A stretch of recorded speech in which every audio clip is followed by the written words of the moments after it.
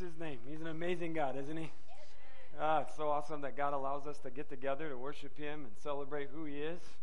He's so faithful. We're not a perfect church or perfect people. We are here because we know we need God's help, and that help He has provided to us in Jesus Christ our Lord.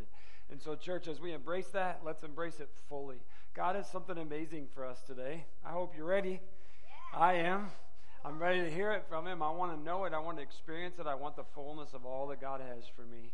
I want you to know that God is up to some stuff here, and He is up to some stuff right here inside this guy. It's crazy what God is doing to me. He's just wrecking me and just calling me and challenging me in so many ways.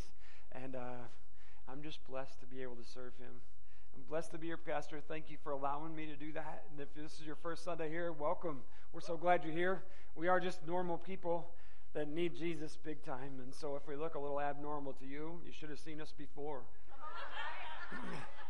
This is God's work right here. So, He's got a long way to go. But anyway, we're glad you're here. We welcome you. God's doing some really cool stuff, and I want to just share with you from my heart what God's laid on me and share it with you as a direct challenge of what you want to do in your response to Him as your Creator. These are incredible days. There's amazing moments, and I'm excited to be a part of what He's doing.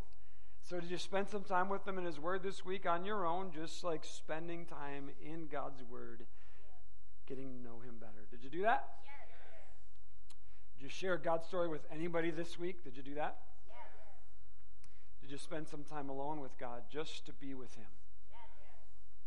Do you know what the Holy Spirit's saying to you? Yes. Are you giving as God has asked you to give in your time, your talents, and your resources? All three of them. Are you doing that? Did you invite someone to church with you today? Yes. Are you doing what God has asked you to do in the Great Commission of each one of us going and making disciples? So we've put it in the phrase of each one reach one and teaching one. Are you doing that? Yes. So we ask these accountability questions every week, church, because we recognize through God's Word that it's not just about me going to church. It's not just about me. It's about a relationship that's with God that begins at the moment that I say yes. When Jesus called us into this incredible relationship with Himself through the Holy Spirit, He invited us into a life-changing moment that would transform us into who we were, into somebody that He died to make. And therefore, in this journey of faith, which is Christianity, which is the life of the way, the believer, the Christ follower, whatever terminology you want to use, we were once sinners. We are now saved by the grace of God through the work of Jesus Christ, empowered by the Holy Spirit. God is working in our life, transforming us, and we're growing in our faith. And so that's what's happening with us. The accountability questions we ask you every week are asking us if you're engaging with God outside of church. So the whole point of that is that we're being the people Jesus died to make us. Now, as I was driving through town, remember I've been sharing with you this prayer of saving Tucson. God, that there would be a move of God happen where it impacts every level of Tucson, from the prisons to the homeless to elementary schools, middle schools, high school, university campgrounds, political arenas, court systems, you name it. That the Spirit of God is on the move in Tucson and people's lives are being changed by the power of the gospel as they say yes to Jesus. All right? Now I'm asking God for that, and that is so beyond my understanding or comprehension. Shame on me, but that's my flesh. But then when I read the scriptures to you last week that says to me that God is able, more than able, to do anything that we ask or think, imagine. He can do it. So then when I put that request into the presence of the Creator of the universe, the one who's speaking stars into existence, the one who breathed into dust and it became a living soul, the one who created the little hummingbird to buzz around to the flowers and the blue whale to come over into the oceans, that God, when I put it into context of, hey, God, awaken Tucson to the saving grace of Jesus Christ, it changes the whole picture from the littleness of Dave to the greatness of God, and that's where it belongs. In the greatness of our God, and the power of the Almighty, and the fact that God can do above and beyond anything we could ask or think. So I'm driving down 22nd, and I come to that huge intersection at Wilmot and 22nd, all spread out.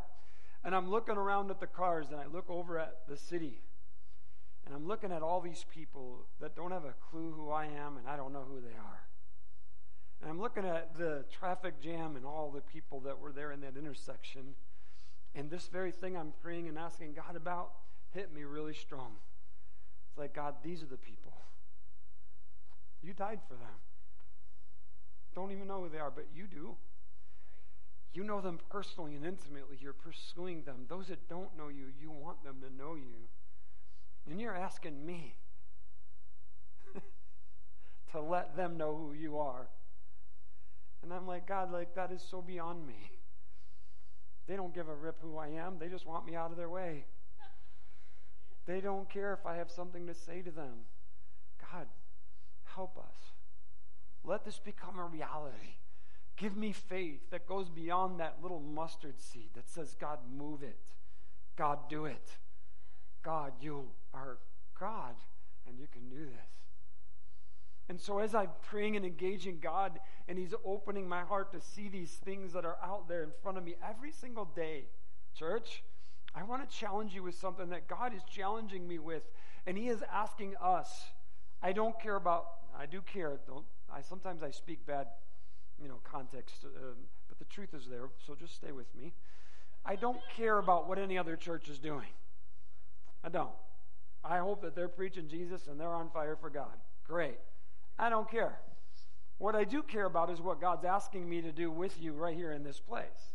So what I care about right here is this, that we know what God says, that we own what Jesus has called us to, that we're living that truth, and that we're sharing that truth with the world around us, okay? I already know I have to give account.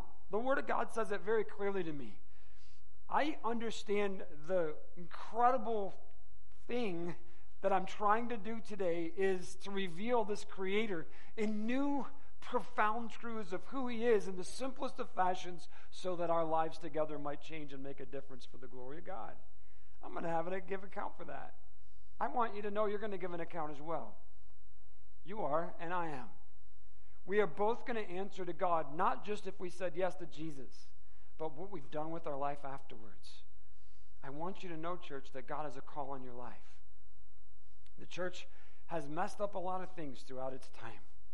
It doesn't mean that God doesn't love it, and He's not working through it. He's always working through the brokenness of who we are to reveal the power of who He is. So I am not condemning the church. I'm not saying they're all bad out there. You need to come to this one. Not at all. I'm saying we've got to get it together as the church of Jesus Christ by what the Word of God tells us, and we need to start living that truth no matter what church we go to. So church, the thing is you're here today.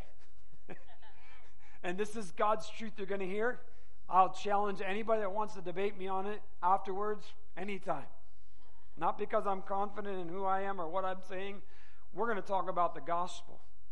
And the gospel is irrebukable. It's God's word. And so, church, I want you to know you have a call on your life. We've sold you short on that. The church has called clergy. They've called missionaries. They've called evangelists. We, not they, we have separated, and we call the church, I hate this term, they call the people that attend church laity. And then there's clergy. So there's this dividing line of those that attend and those who serve. And the fact of the matter is, in the Word of God, is that we are all called to serve together as the body of Christ as we serve Him in unity. And so there is no separation between you and I. I just have a call to a distinct place of being the pastor, leader, prophetic voice in this community. That's all. But together we're going to work together to accomplish God's call as the body of Christ in this community. In doing so, I want you to know that today God is asking me to commission you as the ministers of the gospel that Jesus died to make you.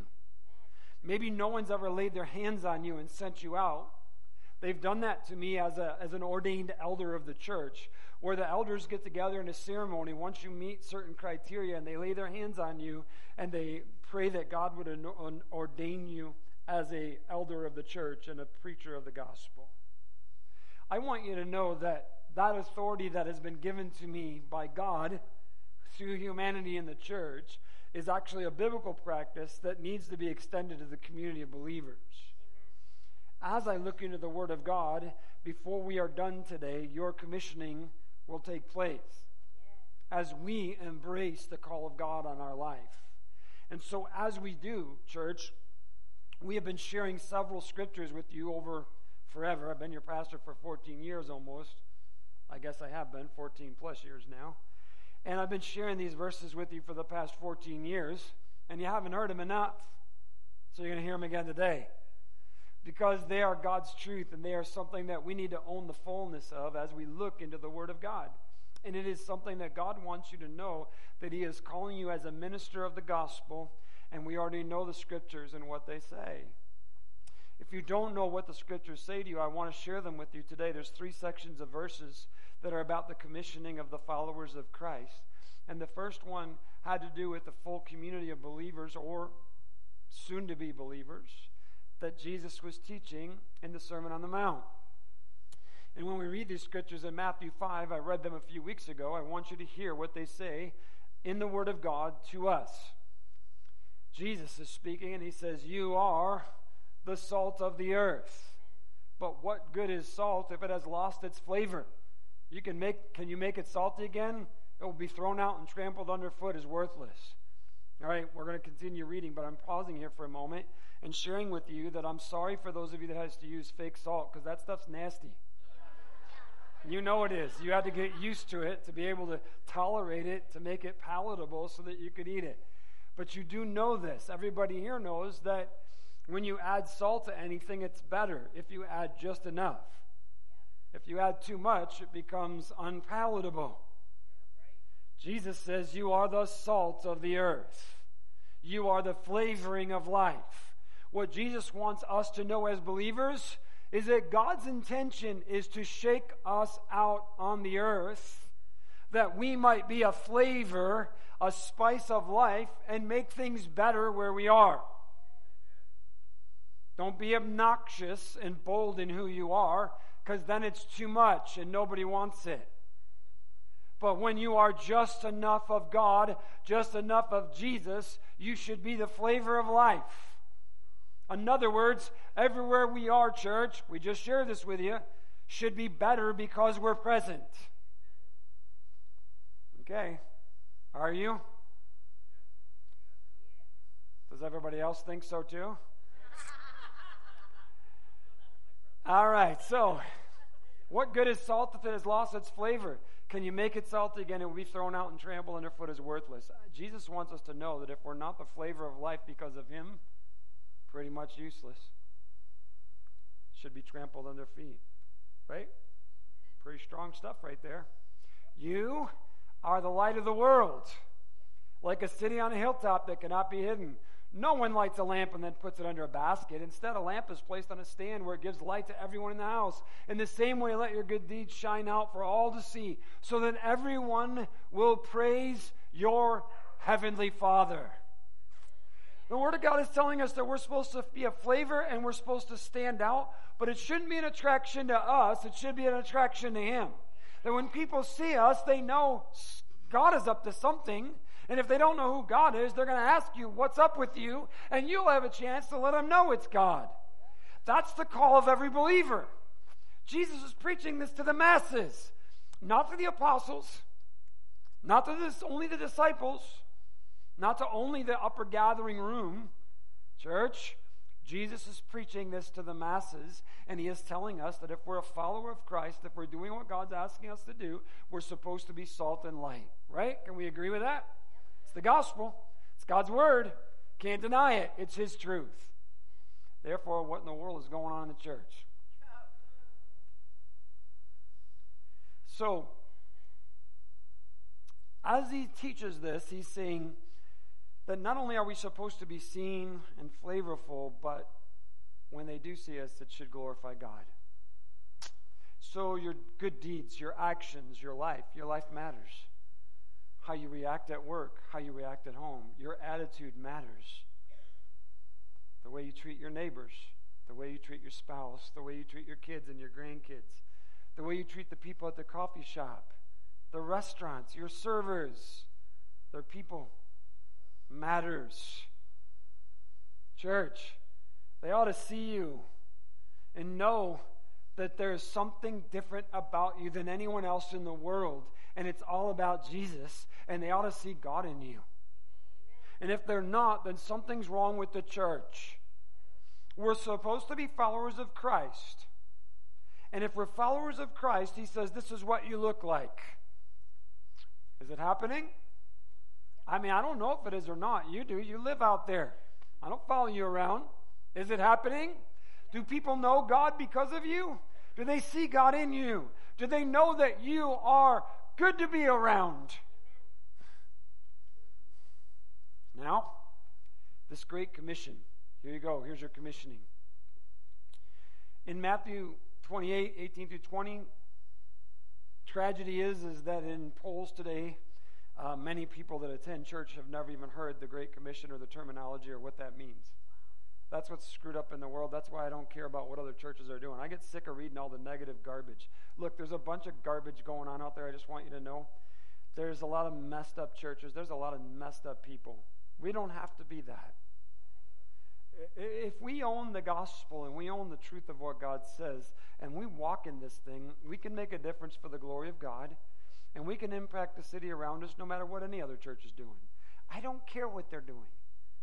Okay? Can you stop talking about what they are or aren't doing and what we are or aren't doing and start living your faith?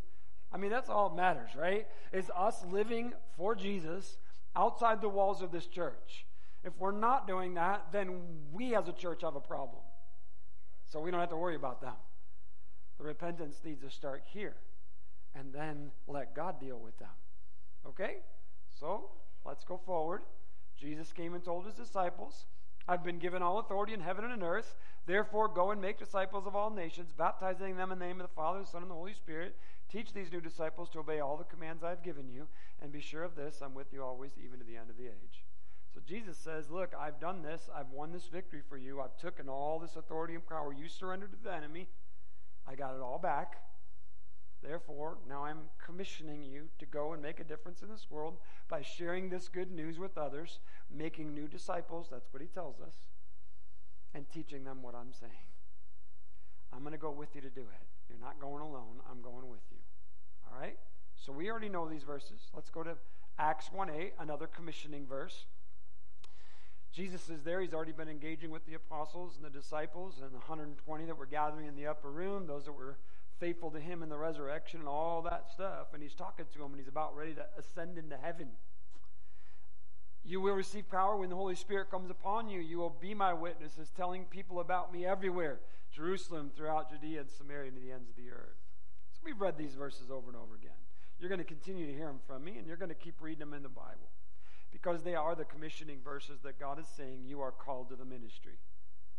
Church, you are called to the ministry. If you are a follower of Christ, you have been given a direct charge by your commander and leader that you are to go forth and be his witness in this world, that you are to minister to the people around you, sharing the good news of the gospel, and you are supposed to be out there making new disciples.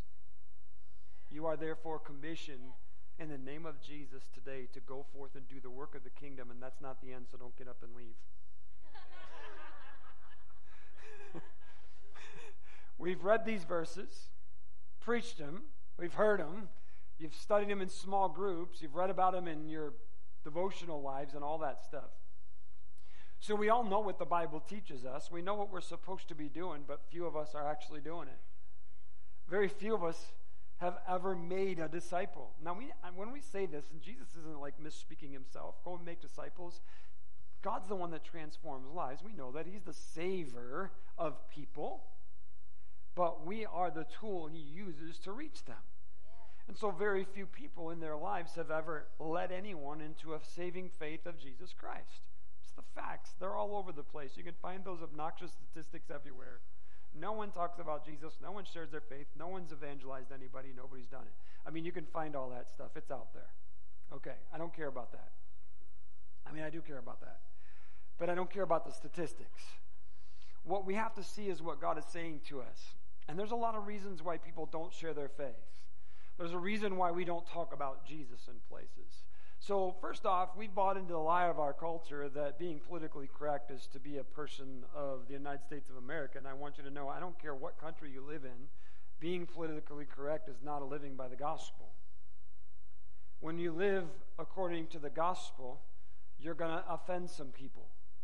And when you speak the truth, live the truth, and you are the truth, you're going to offend some people. Okay, so I already know that what I'm going to say to you might offend somebody. I'm sorry you're offended, but I'm not sorry for what I'm about to say.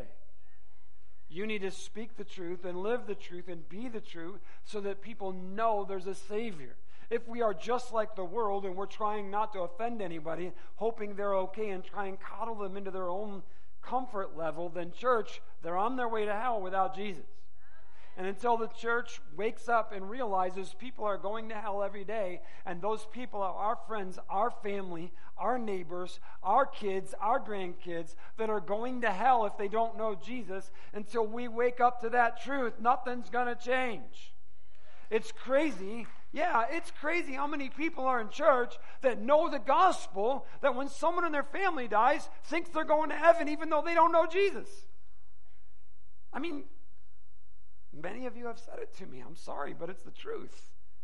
Like, when a person in your family dies, it's like, I say, do they know Jesus? Well, I think so. It's like, here, I'm going to be blunt with you. If you only think so, it's pretty unlikely they knew him. Assault, light. This is Jesus talking, right? Come on, let's be real. I mean, you're seen for who you are. You're a follower of Christ or you're not. Jesus said, you don't hide it. You let it out where the whole world can see it. Therefore, if your family, if you're like, I'm not sure, they're not. Let them know. They need Jesus. Come on. This is not a game. It's not like God's going to grade on a curve and say, well, you were in America? Oh, you lived in Tucson? Oh, well then, here's your level. Come on in. You're okay. Jesus is the standard. Church, Jesus is the standard. God's word declares that truth to us. Without him, you're not going. Well, what about it?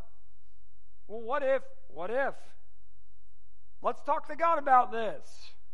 Let's let God be the judge and let us live the truth, and let's let them know they're going to stand before that judge, because the Holy Spirit has already shown us we were sinners, we repented, we're redeemed. We share that good news with others because we as redeemed know the Spirit of God convicts us of our own unrighteousness and our need of God, and the Spirit convicts me to tell me that I'm going to stand before God and give account. We've been studying this. It's in the Word of God. Church, unless we embrace the fullness of the gospel of Jesus Christ, there's no hope for Tucson. But guess what? There's also no hope for us unless we fully embrace the fullness of God's truth. Let's be real. Come on. So we're not sharing our faith. We're not talking about Jesus. We're not doing these things because we've been told in our society you can't.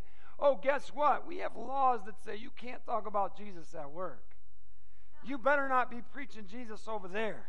You can't do that there. You can't do this. Okay, so let's just slow down for just a moment, right? So let me just ask you about your family. Dave's going to get a little bit of his own frustrations out right here for just a second, if that's okay. I'm just going to confess my frustrations with church people sometimes. People have unsaved family come to town, and I'm not even thinking of anyone in this room. I've been a pastor for 32 years, and I've heard it way too many times. Yeah, we won't be in church next Sunday. My family's coming to town. Come on, right? I was like, okay. They don't go to church. Okay, leave them at home. Seriously. I mean, I don't want to force my kids. It's like, wait a minute, do they want to go do algebra? Do they say, like, please send me to school? I want to know English. Please teach me history. Did any of your kids ask you that? No. Is there any debate? We just say, get up, you're going to school. But it's Sunday. Oh, I don't want to force them because I had God shoved down my throat. Where are you? We're just being honest and blunt here with what Jesus is talking about, right? If we're going to be, then we're going to be. If we're not, we're not. It's not about their comfort level either. Your kids are going to be uncomfortable throughout their life, man. I don't ever want to be an adolescent again. Oh, good Lord. I'd go through any other place in my life except that stage. It sucks. All right? They need to know there's something beyond them, and it's Jesus. Whether they absorb it or not at that moment doesn't matter. They need to know there's hope outside of themselves because they're jacked up.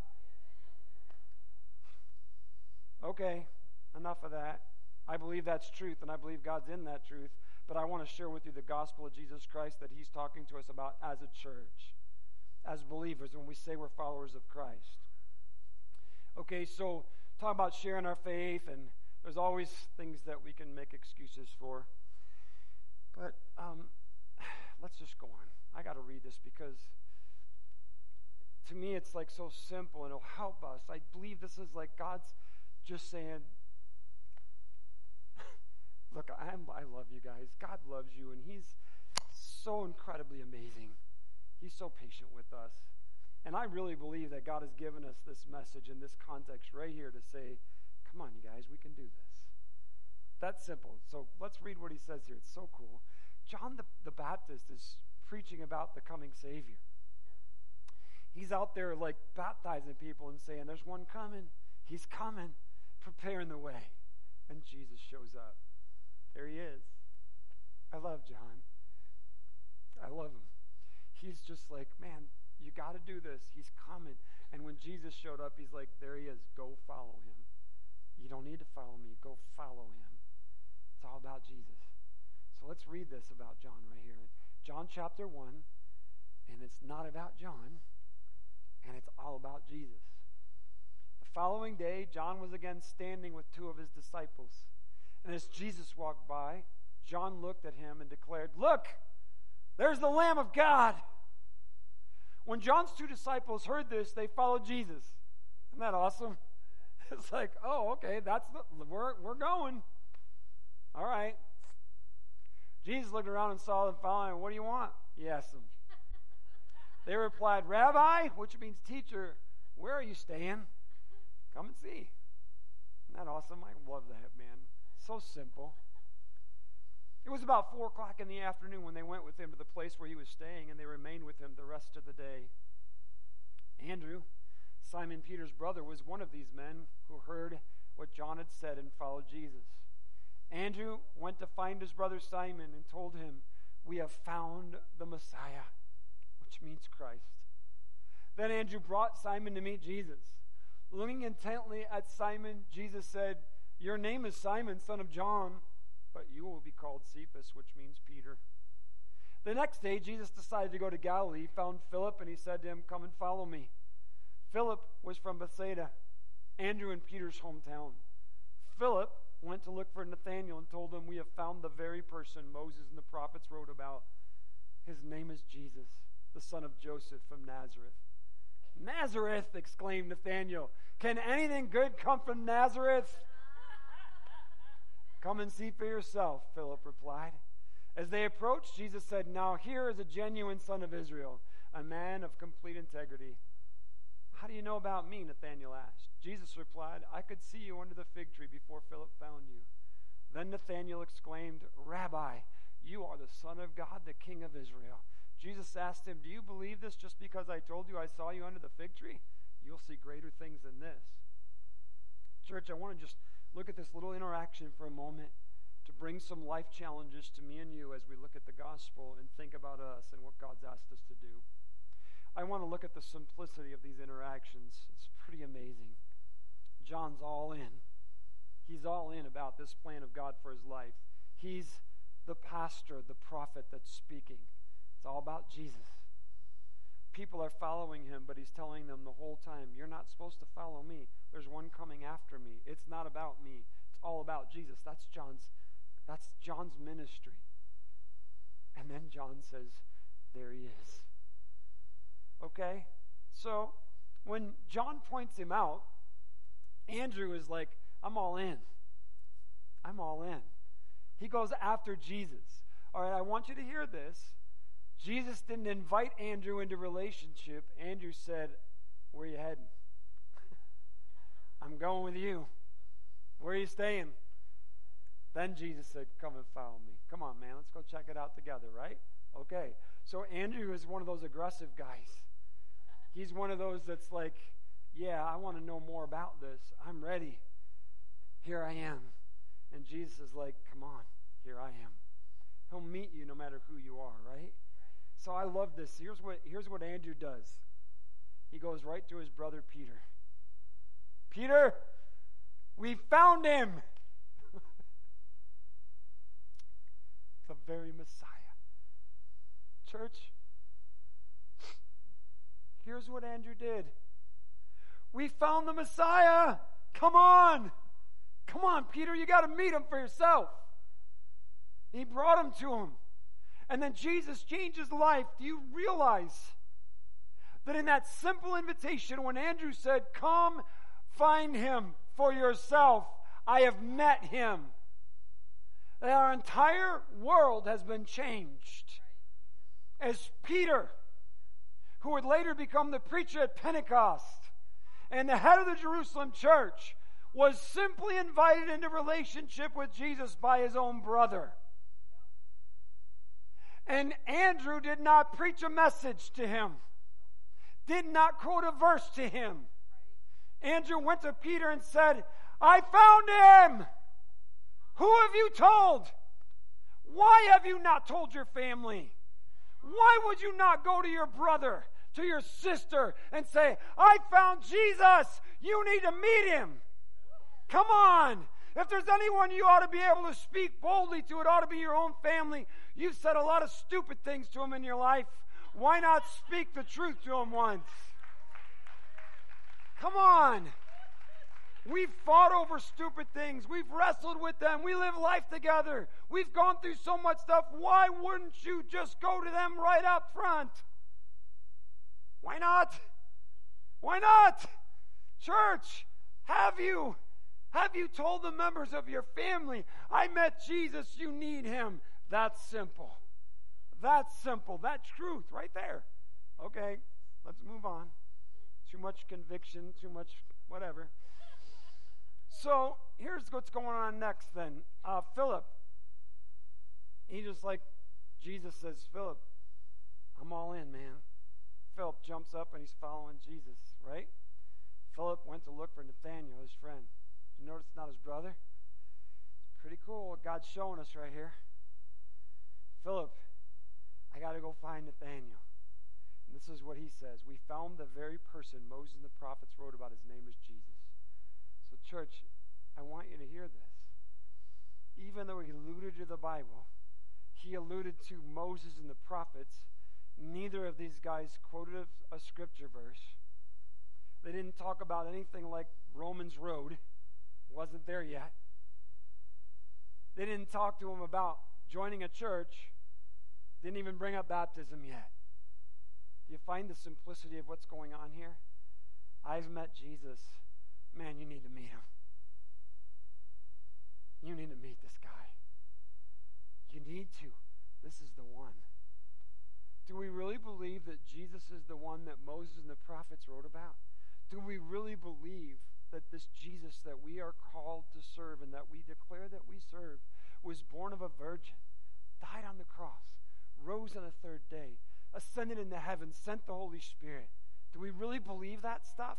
Do we believe that's the gospel? If we believe that, church, why aren't we telling somebody? Somebody. So, the Great Commission. Go and make disciples of all nations, baptizing them in the name of the Father, the Son, and the Holy Spirit. Teach these new disciples the commands I've given you. I'm with you always to the ends of the earth. Here's the church. Are you called to ministry? Are you called to missions? Are you called to do this? So if you're called to missions, you need to go somewhere overseas and tell people about Jesus. If you're called to the ministry, you need to start pastoring a church. If you're called to be an evangelist, you need to start having revivals around in other buildings and stuff. And the truth of the matter is that the vast majority of the people that God has called will never have to go to Africa, and I don't mean to have to. I'm saying you're not called to go overseas. You're not called to stand in front of a church and preach as a pastor. The vast majority of the call of God is that we would go and make disciples right here in our community. And you're not having to go somewhere else to do it. It's simply letting people know who Jesus is. Friends, family, the people you already have a relationship with. Did you notice what happened there? They went to the people they had a relationship with and told them about Jesus. Crazy. In the simple moments of sharing the gospel, we see nothing but an invitation to meet him. Just an invitation to meet him. Do you know Jesus? Would you like to know him if they don't? That's simple, right? That's simple. Okay. So what happened was natural because there was already relationship, but it was also intentional because the person that went to give the invitation intended on that other person knowing about the Jesus they had met. Okay? Not complex, not difficult. I met Jesus. You need to meet him. Okay. So then, as we travel through the commissioning, the challenges of these verses, and what God's asked us to do as a church, let's look at how this was birthed in the New Testament church, in the Bible itself, in the book of Acts. Is what we read in Acts what's actually fleshed out from what we read in those scriptures that God said for us to be and do? And the best way for us to know that is just to follow the church in the book of Acts and see what was happening. And so when we see the birth of the church in Acts chapter 2 on the day of Pentecost, we all know the story. When they were all gathered in the upper room, the Holy Spirit falls on them. They are filled by the Spirit of God. They get out of that upper room, go out in the streets. They preach Jesus as the Savior of the world, crucified, resurrected, coming again as the judge and the king. That's what they preached on that day. And a mass evangelistic revival breaks out where 3,000 people get saved. So we know this, that God moves in massive, repentant revivals, right? Evident. Right here in scriptures, we see that there are moments where God calls people in mass to repentance. And thank God for those moments. They're amazing. But I want you to know those moments, even in the Bible, are few and far between where masses come to faith. Okay? So a lot of times when we're praying for God to move like he did in Acts, we're looking for masses to repent and change. But when you read the context of Acts and you begin to see it, there's something quite different than that takes place. As we see the Spirit of God moving in the church, we're going to read Acts 2. And as we read that section of Acts 2 at the conclusion where there is that moment of this great breakout of God's Spirit, we're going to be given like a snapshot of what started to happen in the church. So we're just going to read that together, starting in Acts 2:41. Those who believed what Peter said were baptized and added to the church that day, about 3,000 in all. All the believers devoted themselves to the apostles' teaching and to fellowship, sharing in meals, including the Lord's Supper, and to prayer. A deep sense of awe came over them all. Just like we're gathered together, I just wonder, like, aren't you in awe of God? I mean, a deep sense of awe. We're just like, oh, you're amazing. God, you're amazing. A deep sense of awe fell over them. And the apostles performed many miraculous signs and wonders. And all the believers met together in one place and shared everything they had. They sold their property and possessions, shared the money with those in need. They worshiped together at the temple each day, met in homes for the Lord's Supper, shared their meals with great joy and generosity, all the while praising God and enjoying the goodwill of all people. And each day the Lord added to their fellowship those who were being saved. So, snapshot. So that we don't get messed up, I got to give a little bit of a detail here and understand that this is like a paragraph about a lot of stuff going on. So a lot of times, like cults and crazy leader people that twist the scriptures have told people, oh, you need to all sell your homes, give away all your properties to me, and come over here because, God wants you to be part of this compound. And we're all the same in this socialistic idea, and that's not what the Bible teaches at all, and that's not what he was saying. If you just keep reading in the book of Acts, you'll understand what it says. If you remember Ananias and Sapphira, when Peter's giving instruction to the church, and they sold a piece of property they had. So these people that were selling property were people that had investments and money and extra houses and things like that, right? So they sold those and brought the money to the church so that people's needs could be met. It wasn't that people were selling the houses they lived in and getting, like, I'm riding this horse to church today, sell it so you can have the money, and now I'm going to walk someplace. It's like, no. That's not what was happening, so don't get stupid, okay? What was happening there was people were meeting the needs of others by realizing that they had more than they needed to meet the needs of those around them. That's what was taking place. That's the gospel, is meeting the needs of others, okay? So I don't want to get off on that. That's enough of that. Here's what I want us to see as we read. Again, please read in Scripture, because the church is a crazy place, man. Yeah. Pastors are crazy. The leadership, it's just like nuts. And some people just like, I don't want to be a part of that. That church stuff is crazy. Okay, look, even if it's crazy, you're supposed to be part of that. You are. It's clear in the Word of God. And the thing is you got to know that what's happening in that body that you're a part of is God's Word happening. That doesn't mean it's a perfect church. That's why we say that. We're not, there isn't one. We're seeking God so that we might become more of what He wants us to become, right? Okay, now, I want us to hear what the Word of God says, because there's this movement happening today that's gaining traction in the church communities about house churches and saying, oh, that's what it was in Acts. And I want you to know it's not, and that's not what the Bible teaches at all. They weren't house churches. Please hear me all the way through before you start drawing your conclusions, because we want to look at what God's Word says. Not what we think or interpret it to say, but what does it say, right? I want you to hear exactly what the Word of God says. Okay, this is what the Word of God says. They met together in one place. I just read it to you. They met together in one place.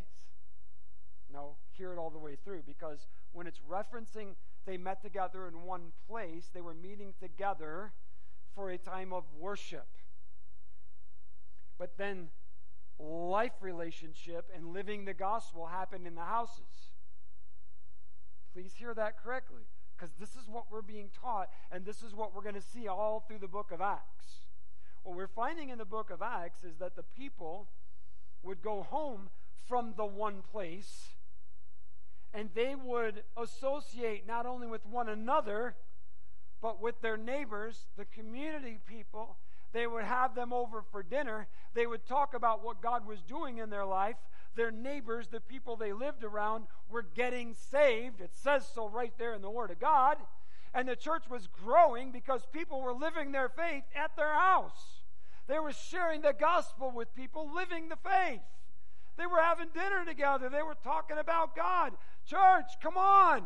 This was happening right there in the Scriptures, and that's what Jesus said we're supposed to do. We come together in the church today, and we barely talk about what God's doing amongst ourselves inside the church.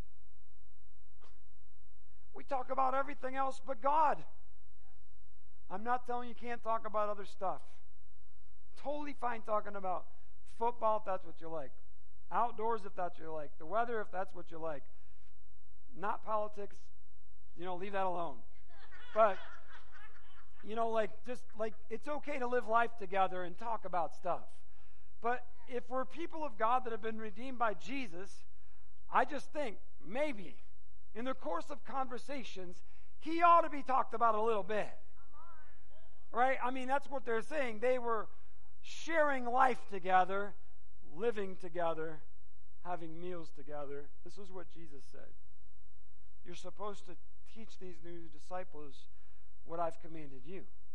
So that tells me I'm supposed to know something about my walk with God, and I'm supposed to share that with other people, right? So as we look at what was happening in Acts chapter 2, talking about the church, it says this: they devoted themselves to the teachings. Devoted themselves. I want to know what I'm supposed to live like. I want to know what God has to say to me. I want to know what I'm supposed to be doing. I want to know what I'm not supposed to be doing. I want to know the truth. I don't know about you, but that's pretty important. And it's important that you would share that truth with other people and that you would share in that truth together. Okay? Fellowshipping together. So you're supposed to talk about other stuff, right? Fellowship is communing together. You're supposed to live life together. You're supposed to have time that we share with other people. They shared meals together, including the Lord's Supper, and then they prayed. So let's just think about this for a minute. You got friends that have, let's say you have teenagers. You have friends that have teenagers. Don't you think you both need some help? Don't you think it'd be good to talk about that? Don't you think it'd be great to pray about that? Guess what? Your friends that don't know Jesus, that have teenagers, I guarantee you they'd be welcoming you to pray for their kids. They would. And then they would also have this interest in why you're not freaked out about your kids, that you have this hope and this peace in God, that he's going to take care of your kids even if they're being jacked up. Right? Come on, I'm saying it's like it's the natural thing that was happening. Your personal, spiritual disciplines of your life are critically important. You're knowing what God says, spending time with them, spending time with other Christian people, your prayer life, all those things are incredibly important, and that's the only way you're going to have something to share with somebody. Okay?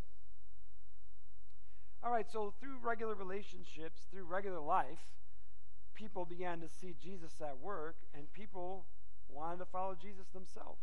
And so while people were getting saved in the church, they were also getting saved outside the church. There should always be people to get saved at church. We've had people getting saved here. That's awesome. It's amazing. I'm so glad. But I want you to know that people should be being saved out there, and you should be bringing them and introducing them to me, which has happened, by the way. I'm just encouraging it to happen more. Like here, this is one of my family members. They just said yes to Jesus, and that's awesome, and I wanted them to meet you, and I get to shake their hand and say, have you been baptized yet? We got one coming up on September 22nd. Let's get you baptized so that you can celebrate what God is doing in your life. Right? On September 22nd, we have a one-church worship night coming too. Did you know that? It's in your little bulletin and your stuff, and where we just come together and love on God for a little while. That's all. Anyway, we can invite people to come to that. Say, guess what? We're going to go to church tonight, and you don't have to listen to a preacher at all. We're just going to have music and sing and love on God. Maybe they'd come. I don't know. Through the regular relationship with church and family, the normal activities of life, you're supposed to be salt and light. And people should see God through you, the good things that you're doing. So I'm just wondering at work, when you do stuff, are people seeing Jesus in you? When they listen to you talking, are they hearing Jesus in you? When you come home and you step through the door of your house and your family's there, are they seeing Jesus in you? Do you come into the room and are they glad you're there? Talking about family here. All right. I mean, if we're the salt and light, shouldn't they be glad we're there? We're supposed to be living in such a way that brings glory to God. And people should be getting saved regularly. Like normal, regular stuff happening. Okay. So the church is growing, and I want to say this to you here again about the church growing. Some people are like, I don't like big churches. I don't like this. I just flat out, it's not about you, so get over yourself. Secondly, if 3,000 people were saved and they were all meeting together in one place, that's a pretty big church. It's probably uncomfortable sometimes. Probably didn't get your seat all the time. I'm talking about in the first church, right? And then the next time when Dr. Luke records it, there's 5,000 men. They couldn't count the women and children. And then as the church continued to grow and impact Jerusalem, Judea, Samaria, the uttermost parts of the earth, the Spirit of God's moving. There's people being saved daily, it says in the Word of God, like the church is growing beyond control, but they're still meeting in one place in Jerusalem. That was in the courts of the temple. If you read the book of Acts, you'll see that. They assembled in the courtyard of the temple, and so these massive meetings were taking place. That's why the high priests got jealous, because they saw this massive church growing, following Jesus Christ, and they didn't like it. So here, let me just say this, that as we look at God's church growing, it ought to. I'm just saying it should be. There should be new people being saved and added to church all the time, and the church should continue to get bigger. Always. It should continue to get bigger. That's not about Dave. That's not about CFF. That's about what the gospel's all about. And I want you to know that no church is big enough if there's anyone unsaved in the city. Okay, so somebody's asking me like, well, how big should a church be? I was like, when everybody's saved, we're done. Okay? I'm just telling you. So stop putting a size in your mind. It's not about you. It's about the kingdom of God, and it's about reaching lost people. So let's put that to rest, and let's move forward in what God's saying right here, because as the church was persecuted, because for a season they had favor, and then all of a sudden opposition rose up. Guess what, United States of America? We had a season of favor, but opposition has risen up. And there is an opposition to the gospel. Are we going to allow that opposition to shut our mouths, or are we going to stand for the truth of the glory of God? Church, it's all about Jesus, man. I don't care what the government says, what any institution says. I don't care about any politicians or anybody else. It's all about Jesus. All right? And we need people to know that. All right, now what happened here in the New Testament church is once the persecution rose up, it got so bad that people were being driven out of their houses and their houses were being taken from them. Some of them were put in prison. Some of them were put to death. Some of them were just pushed out into the streets, and so they had to leave Jerusalem and go to other countries. Guess where they went? Judea, Samaria, and the other parts of the earth. That's where they went. Jesus said, you're going to be my witnesses. He didn't say how. And as the gospel went out, it began to spread. But I want you to hear what happened. As the church began to be persecuted and pushed against, not everybody left the city. Peter, the rock, was the lead pastor of the church in Jerusalem. And he stayed there. And he stood in the face of opposition and preached the gospel, and he was the elder of the church, and the apostles looked to him as their leader. The apostle Paul went and met with Peter a couple different times. I say all this on purpose, church, because as the church was persecuted, Pastor Peter wrote them a couple letters, and they are the first and second books of Peter in the New Testament. So when you put in the context of what he was writing and who he was writing to, he was writing to people who had lost their homes, lost their jobs, lost all their finances, and they were out there having to restart their lives because they were following Jesus. Okay? So these are the people he is writing to, and this is what he writes in the context of chapter 3, verse 15. Listen to it. You must worship Christ as Lord of your life. Who's in charge, church? You must worship Christ as Lord of your life. And if someone asks about your hope as a believer, always be ready to explain it. But do this in gentle and respectful way. Keep your conscience clear. Then if people speak against you, they will be ashamed when they see what a good life you live because you belong to Christ. Man, that's some great stuff. It's so powerful when you just process everything that's going on right here and you think about this. So here are people that have lost their homes, lost their finances, lost their place, transplanted somewhere else, and Peter's saying, get ready, people are going to ask you why you got hope. Process that. You're living in such a way that people are going to say, why do you have hope? I mean, everything sucks about what just happened to you. Why do you have hope? Well, let me tell you, it's because of Jesus. This is what he's writing to the church. He's like, church, you should be always ready to give that answer. When people talk about you, they begin to ask questions about your life. You ought to be ready to explain, you know what? My life was all messed up, and then I met Jesus, and everything changed. Do you know him? Do you see how simple that was to share the gospel? This is how jacked up I was. I met Jesus. Do you know him? That's all there is. Peter said, be ready. Be ready. It's going to happen. People are going to ask you. Church, if they're not asking you, why aren't they? If we're living our life according to the Word of God, as a light on a hill, as salt in life, people ought to be asking you questions about what's going on in you. They ought to be asking. Your life is supposed to be how people know Jesus is real. That's the way our life is supposed to be. We are supposed to live in such a way that people know Jesus is real because of us. So, as someone calls the kids up, I'm going to do our action steps. And here's what we want to do right here as we address the challenges of the gospel for our life. I ask you again, as I always do, church, are you a follower of Christ? Do you know Jesus as your personal Savior? If you do not know him, please let me introduce him to you today. I've met him. He's real. He loves you. And he is amazing. I want to introduce him to you. Before you leave, give me that opportunity. Ask the person you came with to introduce you to him. Whatever it takes, get to know Jesus before you leave. Okay? All right, the second thing is, I'm going to ask those of you that say yes, you're following Jesus. How are you doing learning? How are you doing on your learning of your own about the teachings of Jesus Christ? How you doing out there?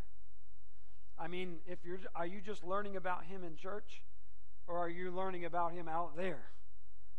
I want to know how you're learning about him. Because, see, in the Word of God, it does talk about small groups, home meetings, discipleship taking place outside the church. If the only discipleship you're getting is this church service, there is so much more that you need and so much available. And so that's why we've created like small groups and classes for you on Sunday and throughout the week. They're on the app and the website if you want to be part of those. We're starting new home groups. We got a new one starting in Rita Ranch on September 24th if you're in the southeast side of Tucson. Another family talked to me about the west side, and so soon we'll be having a home group start over there. Here's what I want you to hear me. If you feel God stirring your heart to have a home group, then you need to talk to me, and we need to do that. And it's as simple as this. Why not invite a few people over for dinner, since that's what they said they did in the Bible. If you don't have food to feed them, let me know. The church isn't going to give you food. I'm going to get it for you. I'll find a way for you to have food to feed them. Have a dinner at your house, but don't just invite Christian people. Invite some people who don't know Jesus. And just begin to live life with them. I mean, it's the gospel. It's what it's all about.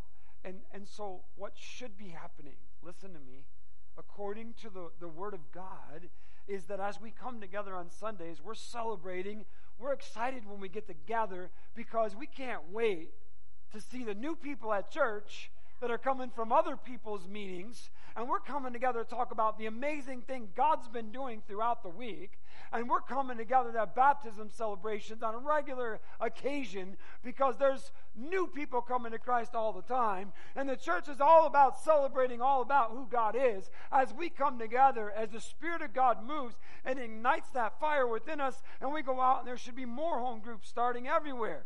Talking about Jesus, not starting your own church because I don't like that one. Talking about Jesus because people need to grow in their faith. Amen?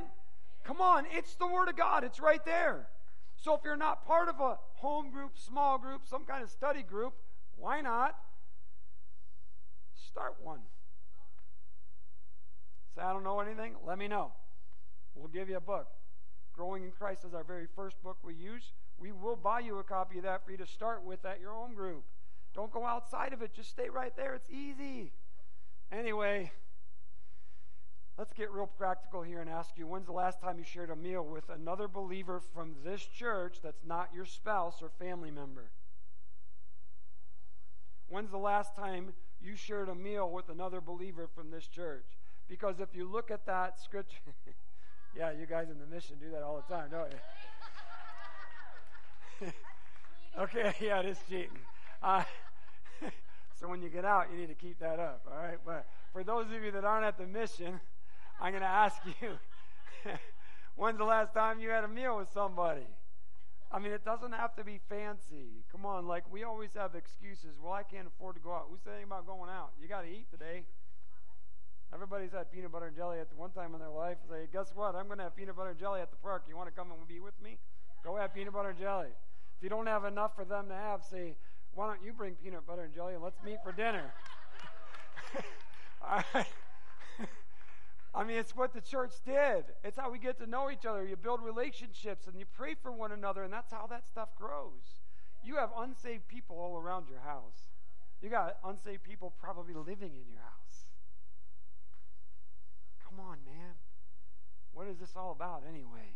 When's the last time someone asked you about your faith? I mean, you not saying a word. When is the last time someone came up to you and asked you about your faith?